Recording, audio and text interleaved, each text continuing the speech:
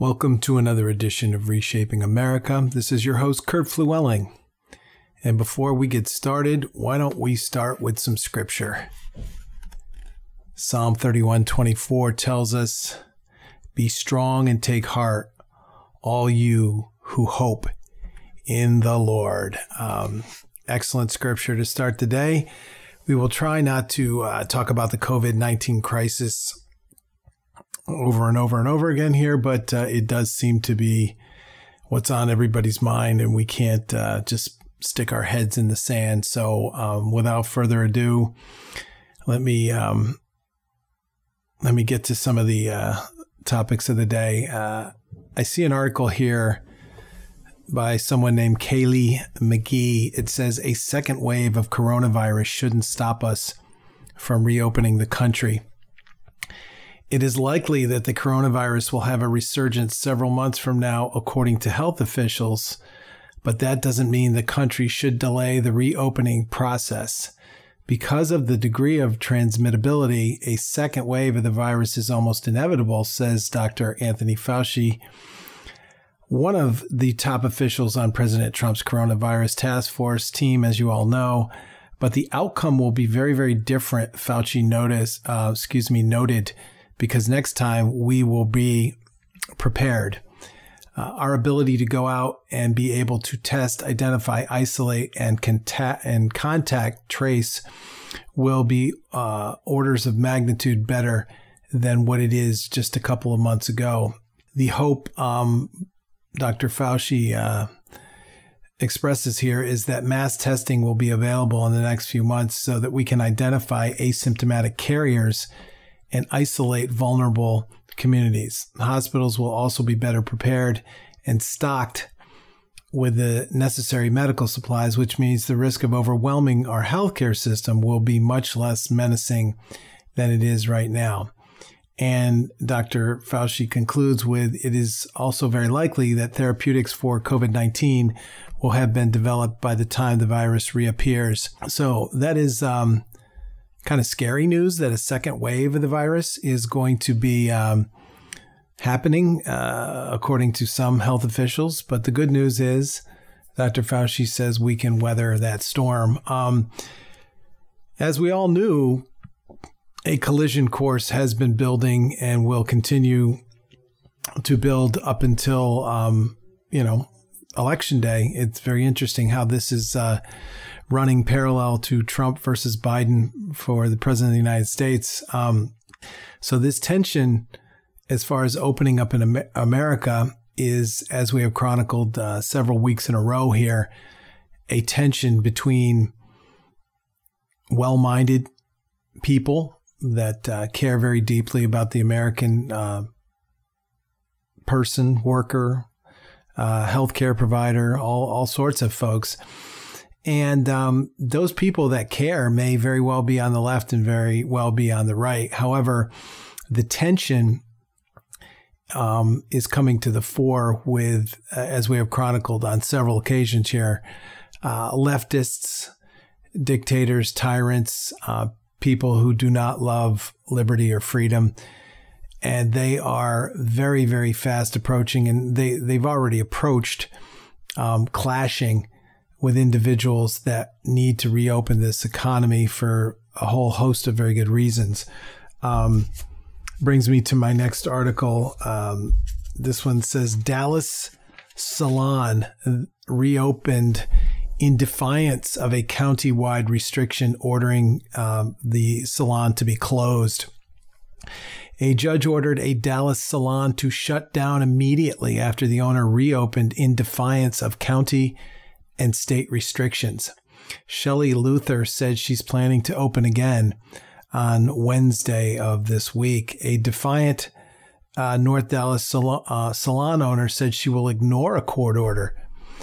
And she said she will start providing haircuts again at the Salon à la mode. I'm not a French. It's been many years since I took French. Salon à la mode, despite state and local coronavirus restrictions. See, she says she has had enough and is willing to go to jail over the debate if it were to ever come down to that. Now, I know today she was scheduled to be in court at the airing of this show, and I think her lawyers were there in on her behalf, but we'll see how this one shakes out. Governor Rick Scott is a real good conservative down there, but the article says all of the small business owners need to have some sort of voice, and we need to stand up for what's right, or we will continue to get our freedom taken away, Luther said on Friday. City officials cited Luther, and the county sent her a cease and desist notice for going against the county's order that prohibits her non-essential business from reopening. And her big contention is pretty much summed up in the next paragraph here. Essential, non-essential, that's ridiculous. What has been deemed essential and non-essential, because right now it's very odd to her, because right now the pet groomer next door has been essential this whole time. So her comments say, so pets can get their hair done, but someone can't walk into my salon and get their hair cut. So why is pet grooming essential? Fair question. Obviously, the pets are the predominant inhabitants of the pet groomer building, but their owners do have to come in, and presumably they're waiting for them in the waiting room or coming back in, and their grooming is paramount according to the state, and but this poor lady can't cut hair. So it says on Monday, Judge Eric Moy granted the city of Dallas a temporary restraining order and told the salon owner to shut down immediately. He agreed the business will pose adverse public health effects from the spread of COVID-19. I said Rick Scott earlier. I'm really sorry. It's Governor Greg Abbott. He announced a plan to begin reopening businesses this week, but his first phase, as President Trump has laid out these phases, does not include salons. So she's had enough, and she is basically taking the law into her own hands. And she says, I'm reopening, let the chips fall where they may. And rather than comment on her right to do that, or what I feel about her right to do that, I think what I'd rather do in this and some other articles where it does get a little muddy, admittedly, is to chronicle and pinpoint and highlight the rhetoric that is used by Democrats, statists, leftists, tyrants, dictators, whatever, which I think is actually more chilling than these edicts not to open up the salon. Dallas County Judge Clay Jenkins, who is a Democrat, says he understands that people are hurting, but that now is not the time to put the need for making money over the law of the governor, city, and county. I think that's a rather chilling comment. And I think when people try to make a point or try to exercise authority over small business and citizens in general, I think, we can allow some deference during these very troubling, interesting times of the COVID-19 virus or situation. But I think, when my antennas go up is when the rhetoric is very chilling. So this guy is throwing money into the mix and saying, implying in some way, shape, manner, or form that this small business owner is in it for the money, which is fine. I mean, she's got to eat too. She has bills to pay. But I think we are in trouble when we start to pit rich against poor, young against old. And the demagoguery of Democrats just never ceases to amaze me. These are times where we need to think clearly. And clear thinking is out the window when people that are poor are pitted against people that are rich. And there's all sorts of other categories of folks. And I think Judge Clay Jenkins, when he says, he implies she wants to make money, and she's putting that over her concern for public health. I think that's a bit of a stretch. And we see this little person versus elite debate going on. And I think this is just a time for thought. And, we have Nancy Pelosi, multimillionaire, showing us her designer ice cream stash. She's a Democrat. We have Republican. So this cuts both ways, guys. Peter King in Long Island, saying that there is going to be blood on the hands of Representative Massey. A few weeks ago, as you recall, if you listen to this show, Representative Massey insisted that representatives go back to Washington and actually be present for their vote on one of the hugest aid bills that the country has ever seen, $2 trillion at that point in time. He just wanted these people that make $170,000 a year and much, much, much more annually when you count all their perks to just come back and do their job. And for that, Representative Massey was excoriated, and Peter King says he's got blood on his hands. But again, Peter King is in his mansion up in Long Island, and presumably soft Republicans such as Peter King and Democrats such as Nancy Pelosi, they love the little guy, use that term generically, but they're not risking their lives or their health, is probably a better way to put it, like the $10 an hour person at the Acme checking groceries for 8 hours a time, or the $15 an hour FedEx driver or Amazon driver who's shipping packages to you and I so we can be comfortable as we are hunkered down. So I think it's a very interesting juxtaposition of the little people, and I hate that term, but I'm just using it because other people do, and elites. And it's all coming to a head. And this shop owner down in Dallas says, I'm not waiting for Governor Abbott to tell me when I can return. I'm returning. And we'll see how that shakes out. I found a great article, and I try to highlight these things and just, read a couple paragraphs and then comment on them. But this article was so good that I think I am going to almost read it in its entirety, because it is so chock full of facts, insights, things that we need to hear during these crazy times. So I'm going to read it. This was in the Washington Examiner, April 30th. And the article says, this is no time to bail out already failing union pension funds. And this is not just a bashing of unions. My dad, God rest his soul, was a union thug. And man, he did kind of see what I turned into. And he would be rolling over in his grave. But this is not a union bashing article. It really does very insightfully go down a list of many of the things that we've chronicled on this show for weeks, as far as the old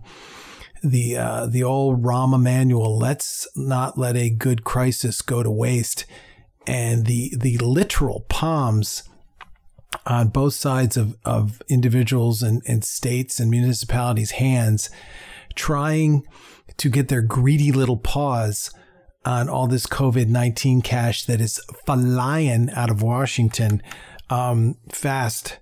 So the article says, excuse me, amid the endless, wearying news cycles about the coronavirus, one fact of life has been strikingly consistent with ordinary times. Every imaginable group with a long-standing financial or ideological interest wants to use the pandemic as an excuse to highlight or advance that interest. That's really all you need to know about the politics of what's going on in our country right now. And the two things that are foremost there is money and power, and not necessarily in that order, but people are enriching themselves, enriching their parties, enriching their states with COVID-19 money. And also they are building empires or little power entities, if you will, and they will come out of this enriched, not just financially, but enriched as far as garnering more power, more respect, positioning themselves for political aspirations of one order or another. And it's all on the backs of the taxpayers, basically, that really, Republican or Democrat, people are voting for and signing off with very, very little debate on these enormous bailouts that are flying out the door in Washington. That's your money, that's my money. And I think if we interviewed anybody in our Reshaping America listening audience, they would certainly want aid of one form or another to go to stop this virus, help people impacted by this virus, et cetera, et cetera. But as we have chronicled on numerous occasions, and the article goes on to do this, there is a high percentage of money that are going to special interest that have nothing to do with COVID-19 or the effects of COVID-19. So the article goes on to say special interests have been pushing arguments supporting or opposing mergers, praising or vilifying pharmacy benefit managers, supporting price supports for ethanol or oil, advocating for complicated, obscure positions on patent law. Liberal groups laughably have been arguing for pausing confirmation of President Trump's judicial nominees until, quote unquote, the shock of the pandemic has been diminished. Everybody is trying to use the coronavirus as an excuse for whatever special interest provision they always wanted previously.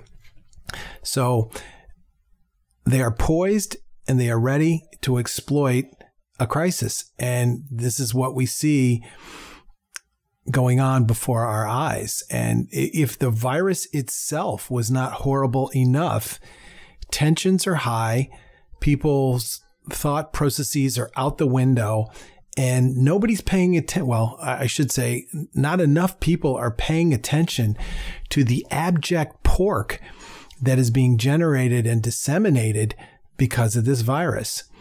Article goes on to say the coronavirus is the new excuse for bailing out the post office, as Democrats were trying to do long before the virus struck. It has also become the latest excuse for the bailout of Illinois, the deadbeat state, as the article calls it, which has been seeking out bailouts for the better part of a decade. We chronicled that on the show last week. And again, full disclosure, we have new listeners all the time. I am not a Republican. I am not a Democrat. I am a Christian conservative. And as the show unfurls, we'll bash enough Republicans if you wait and listen long enough. But almost to a state or a municipality, like that story about the salon owner, Democrats are behind these power grabs and these money grabs. And states like California, Illinois, New York, who have been mismanaged for several decades, are salivating at the prospect of getting COVID-19 money and using it to balance their books. That is absolutely insane. But we'll hit it a little bit later. Mitch McConnell, no paragon of conservatism, has really towed the line and to the point of getting in Trump's face a little bit and saying it is not our responsibility to use taxpayer dollars to rectify any mismanagement of funds that's going on in New York, Illinois, or California. And kudos to Mitch McConnell for doing that. So the article goes on to say it isn't always about the money either. Even as the coronavirus fells socialized healthcare systems throughout Europe at rates far worse than the United States, it has inexplicably become the latest argument for Medicare for all, and it's the new excuse for universal basic income. The second one, where do we even start with that? But for the first one, the latest argument for Medicare for all, I've said on numerous occasions on this show that these debates and the frightening nature of the ideology of Bernie Sanders as far as universal health care is concerned, socialized medicine, it's horrible enough when these guys get up in the bright lights of a debate stage and go blah, blah, blah, blah, blah.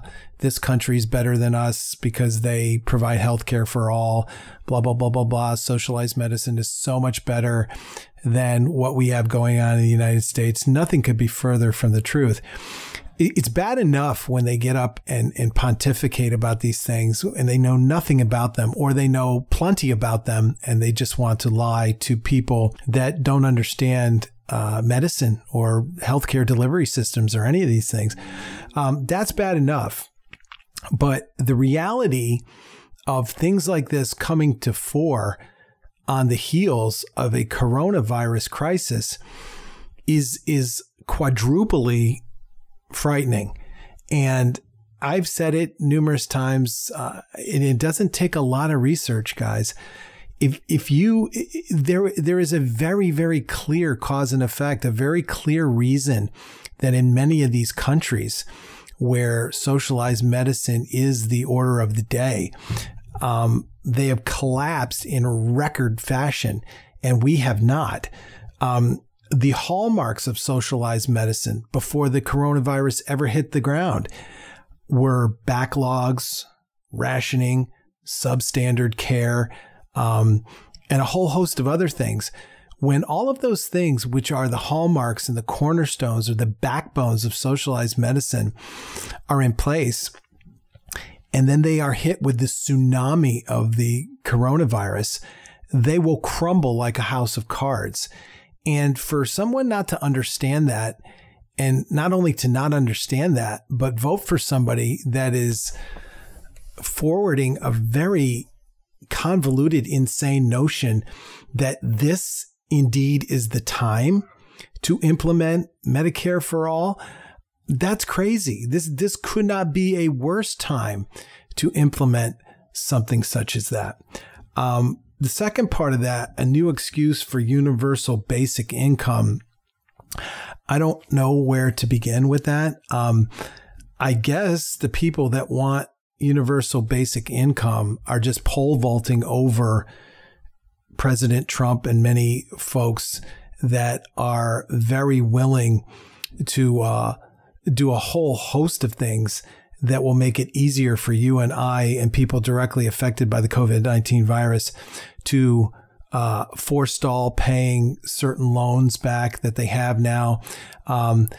It has been easier to get loans as a small business, refund checks or I don't know if they're refund checks, but checks in general of $1 figure or another going out to the American people. So all of these things kind of transcend Republican, Democrat as far as immediate and swift assistance to people that are financially affected by the COVID-19 pandemic.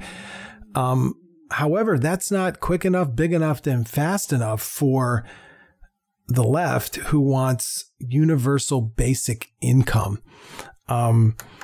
Universal basic income really doesn't have anything to do with what's going on right now. And the last I'll say about it is it is so fundamentally un-American on so many fronts that we'll just leave it at that. This is certainly not the time to implement Medicare for all. Let's all be very grateful Bernie Sanders is presumably out of the race. And it is certainly not a time for universal basic income. Article goes on to say, and for some people, the coronavirus is just an opportunity to score cheap political points. For example, we do not believe for even 1 second that Nancy Pelosi actually opposes the repatriation of Americans in China, her stated reason for attacking Trump earlier and his handling of the crisis. So again, it is kind of funny to see people that oppose a policy or principle on one day, but when their political opponent is in opposition to that, then they change. The article says, another bad idea now getting a second wind thanks to the plague is a bailout of private union-controlled pension funds. Democrats have been pushing this idea for decades. Now they are pushing it again, hoping to exploit the fact that the nation is in crisis. But if it ever were a terrible time to bail out pensions, it is now, the article says. For more than a decade, we have been making the case against bailing out union multi-employer pension funds, but the current proposal is more dangerous than anything that has previously been seen. House Democrats want to enact a pension plan that starts by handing out $71 billion. Drink that one in for a second. $71 billion to poorly run union pensions. Then it does something even more dangerous. It gives $43 billion in taxpayer-backed loans at low interest rates. They would then invest the money in presumably depressed stock market, hoping to make back the money that they lost in high-risk investments. Here's the deal. If you're of the union persuasion and you believe in your union hierarchy, and your union hierarchy puts out a math equation that says, here's our pension fund. You can retire at a real early age, way earlier than all the rest of us that have to work to pay the bills. And you can sit back and collect that pension and to the tune and along with several thousand of your fellow workers at the age of, I have friends work for GM, 50 years old, retired. That's ridiculous.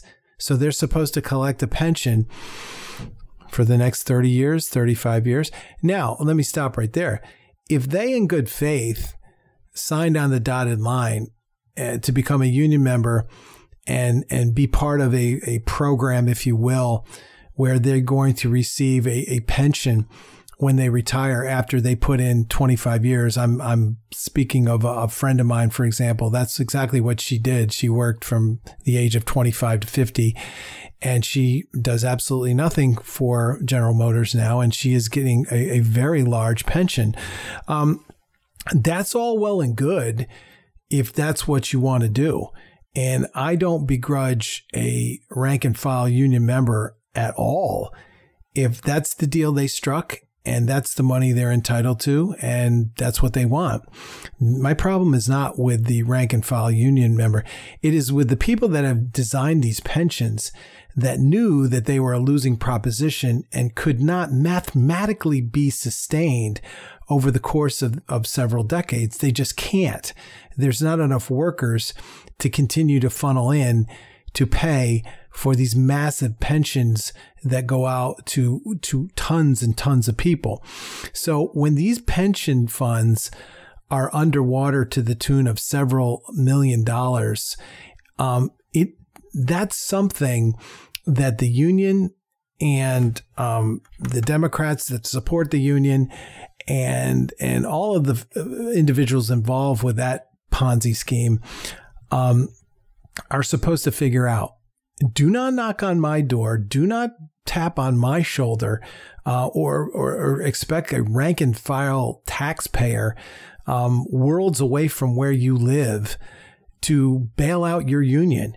And again, the things under the guise of the COVID-19 pandemic are just mind-boggling. And proposals, anytime a surplus of money can be disseminated to would-be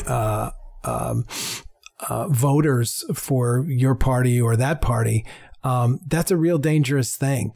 And handing out billions of dollars for poorly run unions, and union pensions are just part of it.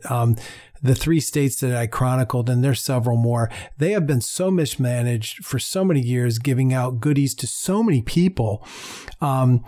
That's your problem. I feel bad for you if you live in this state. I lived in the great state of New York for decades. I love New York, but it has gone down the crapper. And it is not my responsibility to Andrew Cuomo to help him out because his state was adversely affected by the coronavirus. I will, if he wants money from the federal government to go to coronavirus relief, that's fine. But these states have a way of getting large sums of cash and then doing all sorts of things with it that are not related to the coronavirus. And that just, that should not happen. And kudos to Mitch McConnell for saying it's not going to happen. Lastly, as it pertains to, coronavirus money, this article says McConnell splits infrastructure from next coronavirus bill. And it says President Trump has touted massive infrastructure in the next coronavirus aid package, but Senate Majority Leader Mitch McConnell is planning to take up a more modest proposal, and he wants to keep it apart from the 4th round of economic aid. Impactful paragraph, very, very refreshing. The Kentucky Republicans said that the Senate would soon take up a more modest infrastructure bill, and an aide pointed to bipartisan legislation drafted by Senator John Barrasso of Wyoming, a member of the Republican leadership who has written 3 infrastructure measures.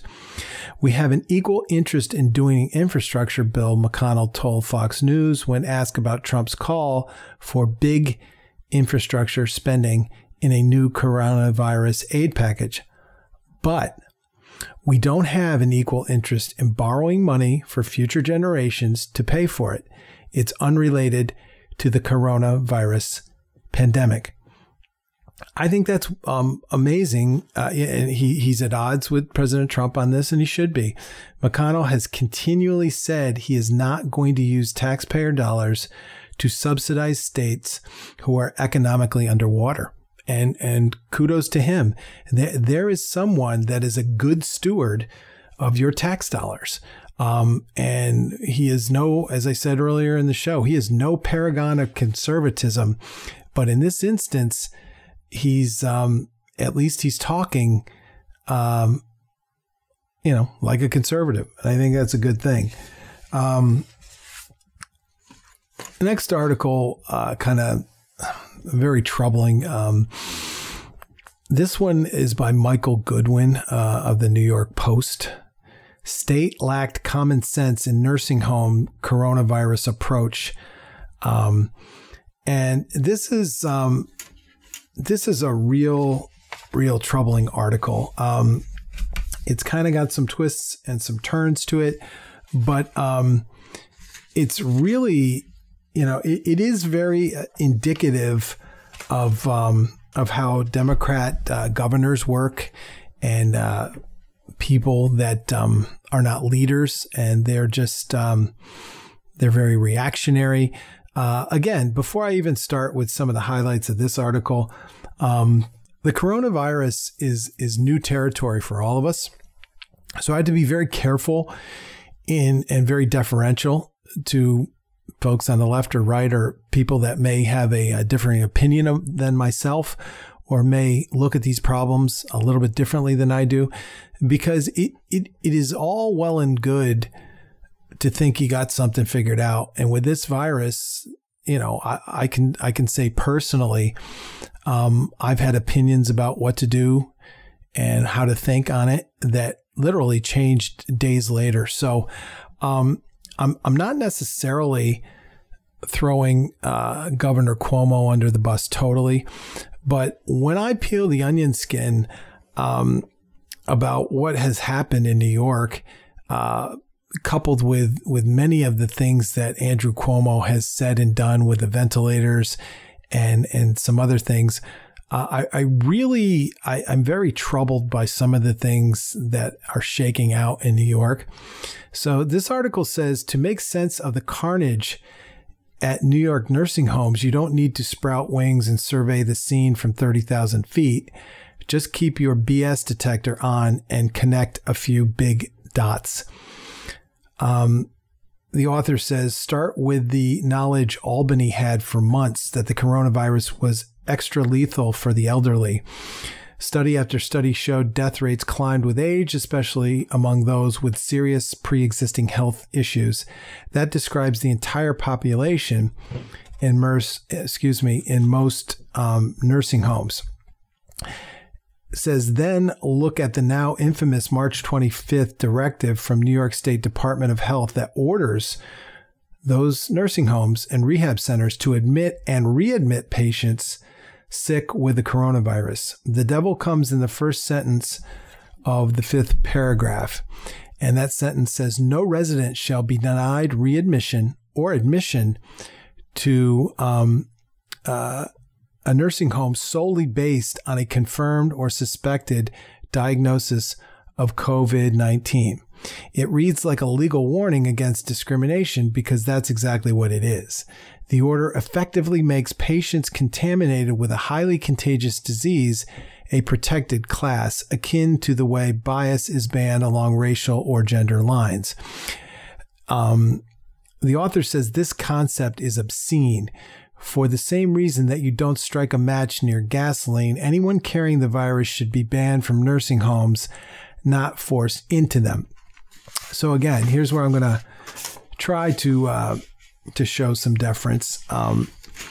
But it's very hard with a governor such as Andrew Cuomo. When Andrew Cuomo is engaging in what all good Democrats engage in during these crises, blaming Washington, asking for funds, asking for more funds, and the funds they get aren't enough. Donald Trump jumped, and as we chronicled on the show last week with the general of the Army Corps of Engineers, they jumped into high gear. They converted the Javits Center into basically a makeshift hospital. A floating hospital, if you will, came in the form of a huge ship off the in the port off New York, and these things were designed maybe not necessarily in the beginning for COVID-19 patients, but more for overflow if the hospitals were inundated with COVID-19 patients. However, they were indeed fitted, if you will, after the fact to indeed treat COVID-19 patients, or at least house them or segregate them, if you want to say that, if you will. Those two areas there, the cruise ship and the Javits Center, were absolutely underutilized. And for a March 25th edict from the state to come down and say these hospitals are being, they're running at full capacity, which is a statement that is up for debate. And these COVID-19 patients have to be farmed out to somewhere. And we are making an executive decision that somewhere is a nursing home. That, to me, defies common sense, as the author here says. if the elderly is disproportionately affected and oftentimes immunocompromised, the last thing you want to do is put a glut of COVID-19 patients into that system. Now, it can be done, but as this article goes on to say, they interviewed a number of nurses and healthcare providers at these nursing homes and said, we had absolutely no time to do this. So it says the concept is obscene. I've read that. Recall that the phrase out of an abundance of caution was used to justify the shutdowns of schools, churches, commerce, and impose social distancing guidelines everywhere. And it was. Nursing homes needed even more extreme protections, which is why all visitors, including family, were banned lest they accidentally infect loved ones and start a daisy chain of death. Yet, when it came to those same facilities, members of Governor Cuomo's team didn't exhibit a whit of caution or common sense. The results were predictably catastrophic. The second sentence in the same paragraph compounds the disaster. It says nursing homes are prohibited from requiring a hospitalized resident who is determined medically stable to be tested for COVID-19 prior to admission or readmission. In plain English, nursing homes cannot even ask whether a patient coming in from a hospital has been tested for the virus or is positive. I find that very hard to believe, but I will go on. Unless the referring hospital volunteers that information, nursing homes must wait until the patient arrives and do their own tests. Even then, the state wasn't done creating chaos. Officials sprung the order on the facilities without a moment's notice. And that's what I was alluding to before. There was no planning, no thought process to give us time to identify buildings and establish units. One industry executive said it happened so quickly. In fact, several executives said that on the day after the order was issued, hospitals immediately called with infected patients and, referring to the order, said, "You cannot reject them. You must take them." The disease has claimed more than 3,500 souls in nursing and rehab centers across the greater New York area, or nearly 25% of the total known deaths in the state. There is no way to know exactly how many died as a result of the state order, but the number is certainly not zero. The cause and effect relationship is obvious. And when this policy, if you will, came to light, and Governor Cuomo had to start answering questions like, why would you do this? Cuomo, it says, he initially claimed to actually know nothing about it. And then they started to put together a little talking point, and then actually started turning this back on the nursing homes, threatening to revoke licenses and basically scapegoating the poor nursing homes for this phenomenon that started occurring. Again, I am going to be somewhat deferential. In critical times, decisions have to be made very quickly, and I understand that. But almost akin to our friend Mayor School Bus Nagin down in New Orleans, when people just basically sat and waited for Hurricane Katrina to just wreak havoc on them, when there were literally hundreds of school buses that people could have been ordered into, and the school buses could have been driven northward, averting a lot of problems. This is another example of the Javits Center being pretty much underutilized. The cruise ship there, very underutilized.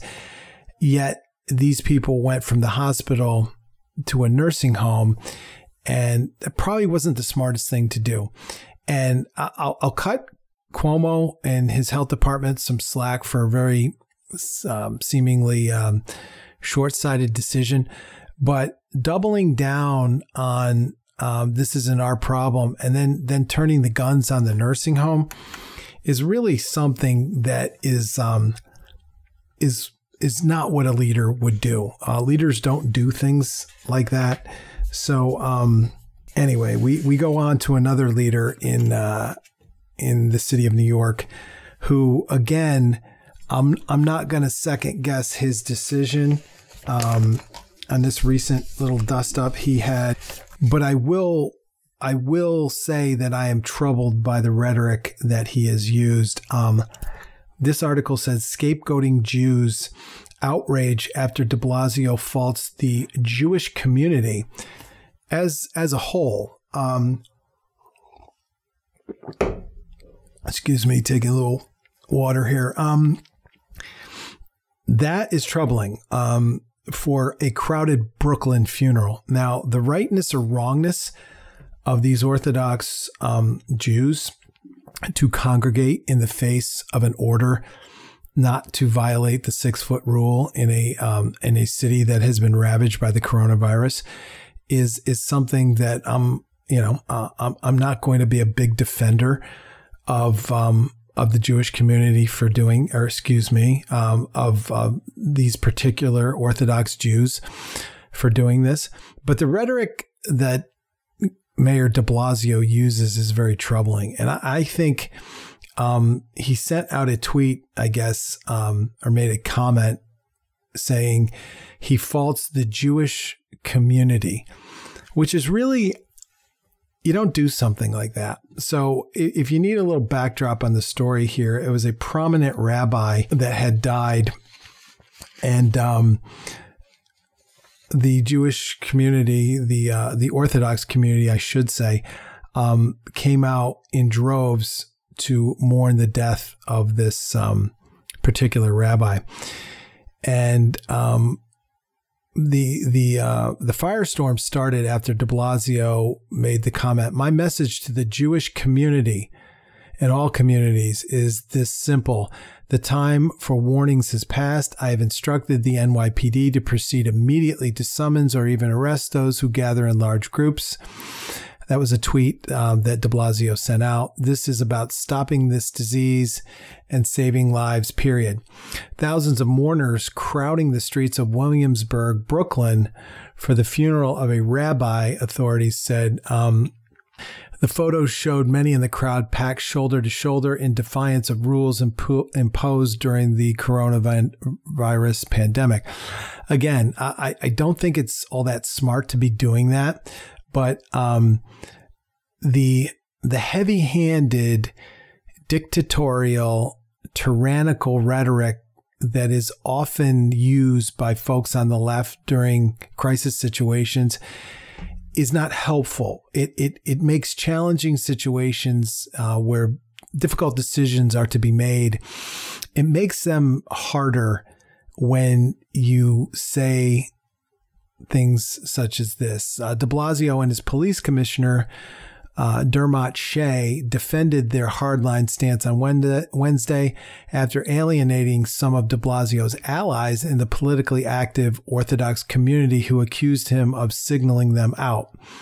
People's lives were in danger before my eyes. I was not going to tolerate it, de Blasio said. People will die because of it. That's a bit hyperbolic, I think. He could be right, but he may not be. This part of the article is fascinating to me. De Blasio, who has historically been close to the Orthodox Jewish community, showed up on the scene in person to see the crowd disperse. His tweet drew backlash from critics who said he was singling out the Jewish community. And someone from the Anti-Defamation League tweeted out, "Hey, New York City mayor, there are 1 million Jewish people in New York City. The few who don't social distance should be called out, but generalizing against the whole population is outrageous, especially when so many people are scapegoating Jews." This was Jonathan Greenblatt, the CEO of the Anti-Defamation League. It erodes the very unity our city needs now more than ever. De Blasio starting a non-apology apology, and how I know it's a non-apology apology is he used the word "if." When you are apologizing to anyone and you say the word "if," and that's the first thing out of your mouth, you are not contrite, you are not apologizing, you just want to get this thing over with. So he says, if in my passion and in my emotion, I said something that in any way was hurtful. I'm sorry about that. It's not my intention. But I also want to be clear. I have no regrets about calling out this danger and saying we're going to deal with it very, very aggressively.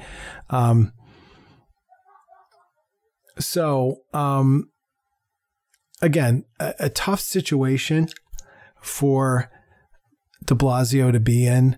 What I found interesting about that comment that he is so well loved in the Orthodox Jewish community, which historically is quite conservative.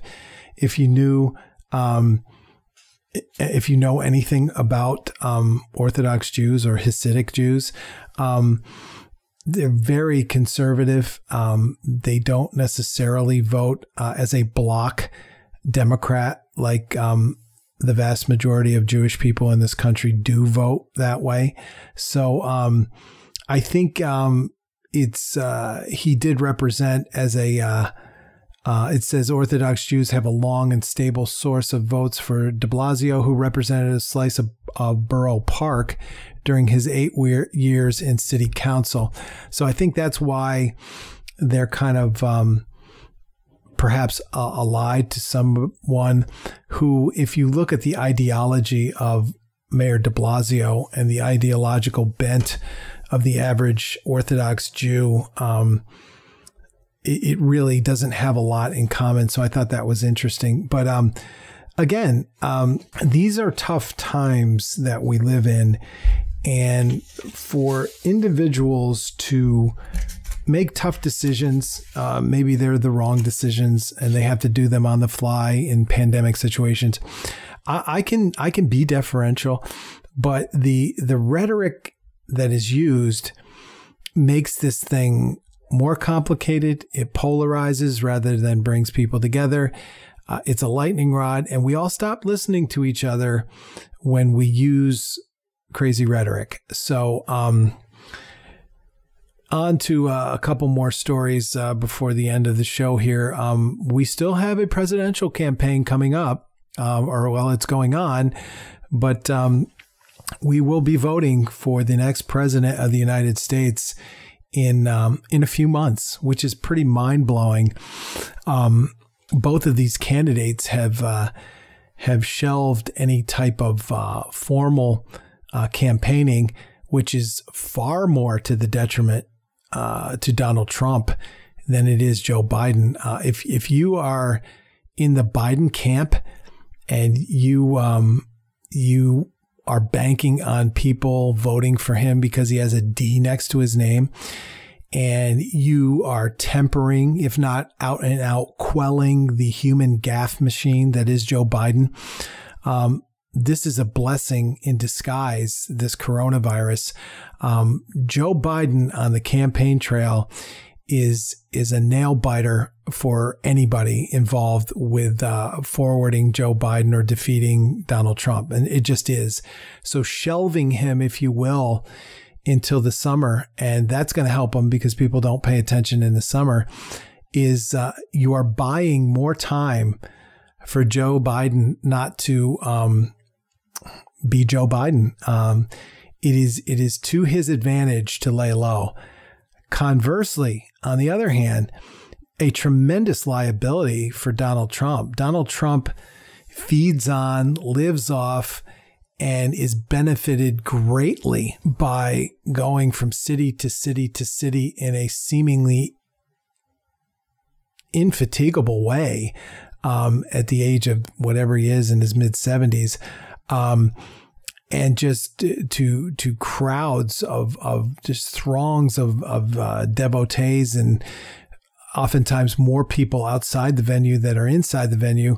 And whether the liberal media wants to cover it or not, they almost have to. That is his wheelhouse. That is where he slings a lot of red meat.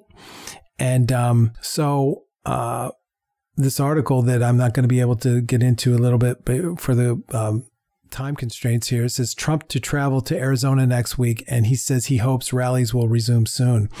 I bet he does, because rallies for him are the lifeblood of his campaign and his chances in November, particularly in the very, very unpredictable economic times that we all find ourselves in.